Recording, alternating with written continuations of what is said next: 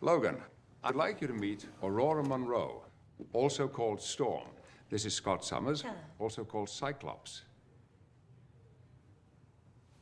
Could Loki Season 2 really be about to introduce the X-Men? Hello, my name's Tommy and I am delighted to welcome you to Podcast Assemble. If you're a fan of hair whipping, you might be aware that a certain comic book spin-off TV show just dropped a Season 2 teaser. And it looks epic. Come on. What did you expect? Season 2 introduces us and Loki to a new phenomenon in the MCU called time slipping. And boy does it look painful. Well, maybe not as painful as watching some of the recent TV content. Let's talk about the importance of time slipping and why it could signal the introduction of the X-Men. It's funny that I only ever see two of you. It's almost like the studio couldn't afford another X-Men. Loki Season 1 left our titular antihero on a cliffhanger, with the main version of Loki stranded in a familiar, yet unfamiliar setting. The season finale saw Loki, played by Tom Hiddleston, and Sylvie confront He Who Remains at the Citadel at the end of time. Here, He Who Remains explains that he's been manipulating the sacred timeline all along to prevent the rise of his dangerous variants, who would plunge the multiverse into chaos, ultimately giving them the choice: take over his role and keep the timeline controlled, or kill him and unleash the multiverse's variants. Needless to say, the gods of mischief live up to their reputation.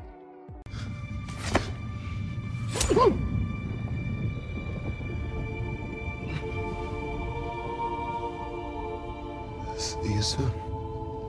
This results in all kinds of untold chaos, with the TVA losing control of their grasp of the multiverse's sacred timeline. Loki is unceremoniously thrust back to the TVA, where all is not as it seems.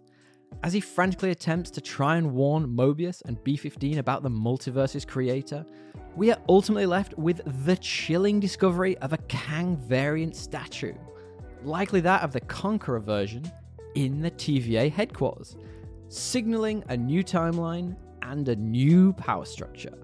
Loki is in a new divergent reality where the TVA is likely ruled by this Kang variant. Oh, the ramifications!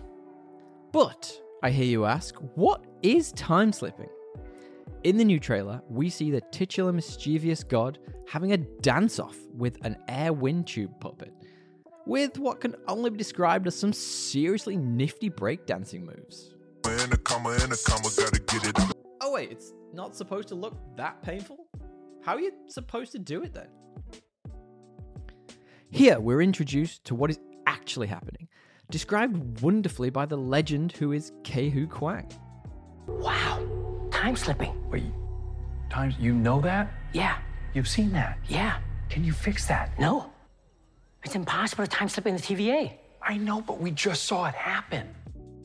On one hand, this looks remarkably like glitching, which you've seen in both Into the Spider-Verse and Across the Spider-Verse. Glitching? No. Why would you even say that? However, there are some key differences.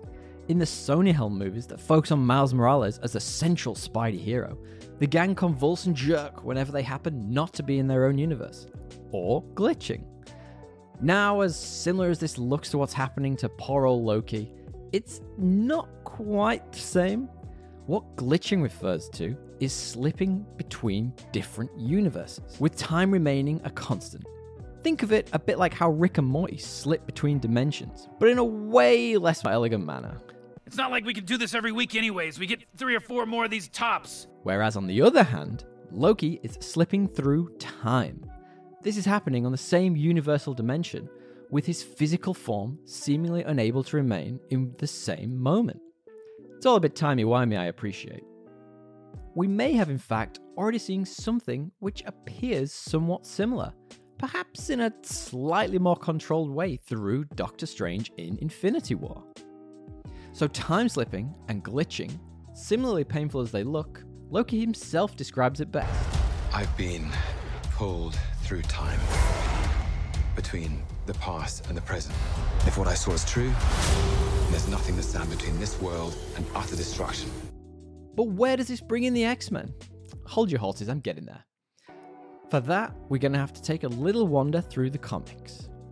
In the X-Men universe, there is a character called Rena Patel, who is a mutant known as... Wait for it. Here it comes. Almost there. Time Slip. Rena's mutation imbues the character with the ability to view and communicate with versions of herself across various timelines, providing insights and sometimes guidance. God, imagine if you could go back and tell yourself not to get those bangs cut in. In the comics, time slipping refers directly to Rena's power of interacting with these versions, granting her a unique understanding of timelines and potential outcomes of divergent ones. Think of it a bit like Amy Adams' character in Arrival, but without a fixed timeline. Now, there are so many ways this could be used in the MCU. One example might be, why not have Rena introduced as a way of helping Loki understand and control his new powers? Or perhaps the TVA have already encountered Rena previously, hence why Ke-Huy Quang knows all about time slipping. Could you just imagine Loki becoming an omnipotent time being with the assistance of Rena? And if not, Deadpool 3 will probably introduce the X-Men to just immediately kill them anyway. But what we want to know is, what do you think? Do you think the mutants might be introduced in Loki Season 2? McAvoy or Stewart? These timelines are so confusing. Let us know in the comments below. And while you're there, feel free to drop us a like and subscribe. I've also linked below our website, www.podcastassemble.com, where you can find our regular podcast, Podcast Assemble, and so much more. Why not join us for more geek content? Thanks for popping by. Tally ho!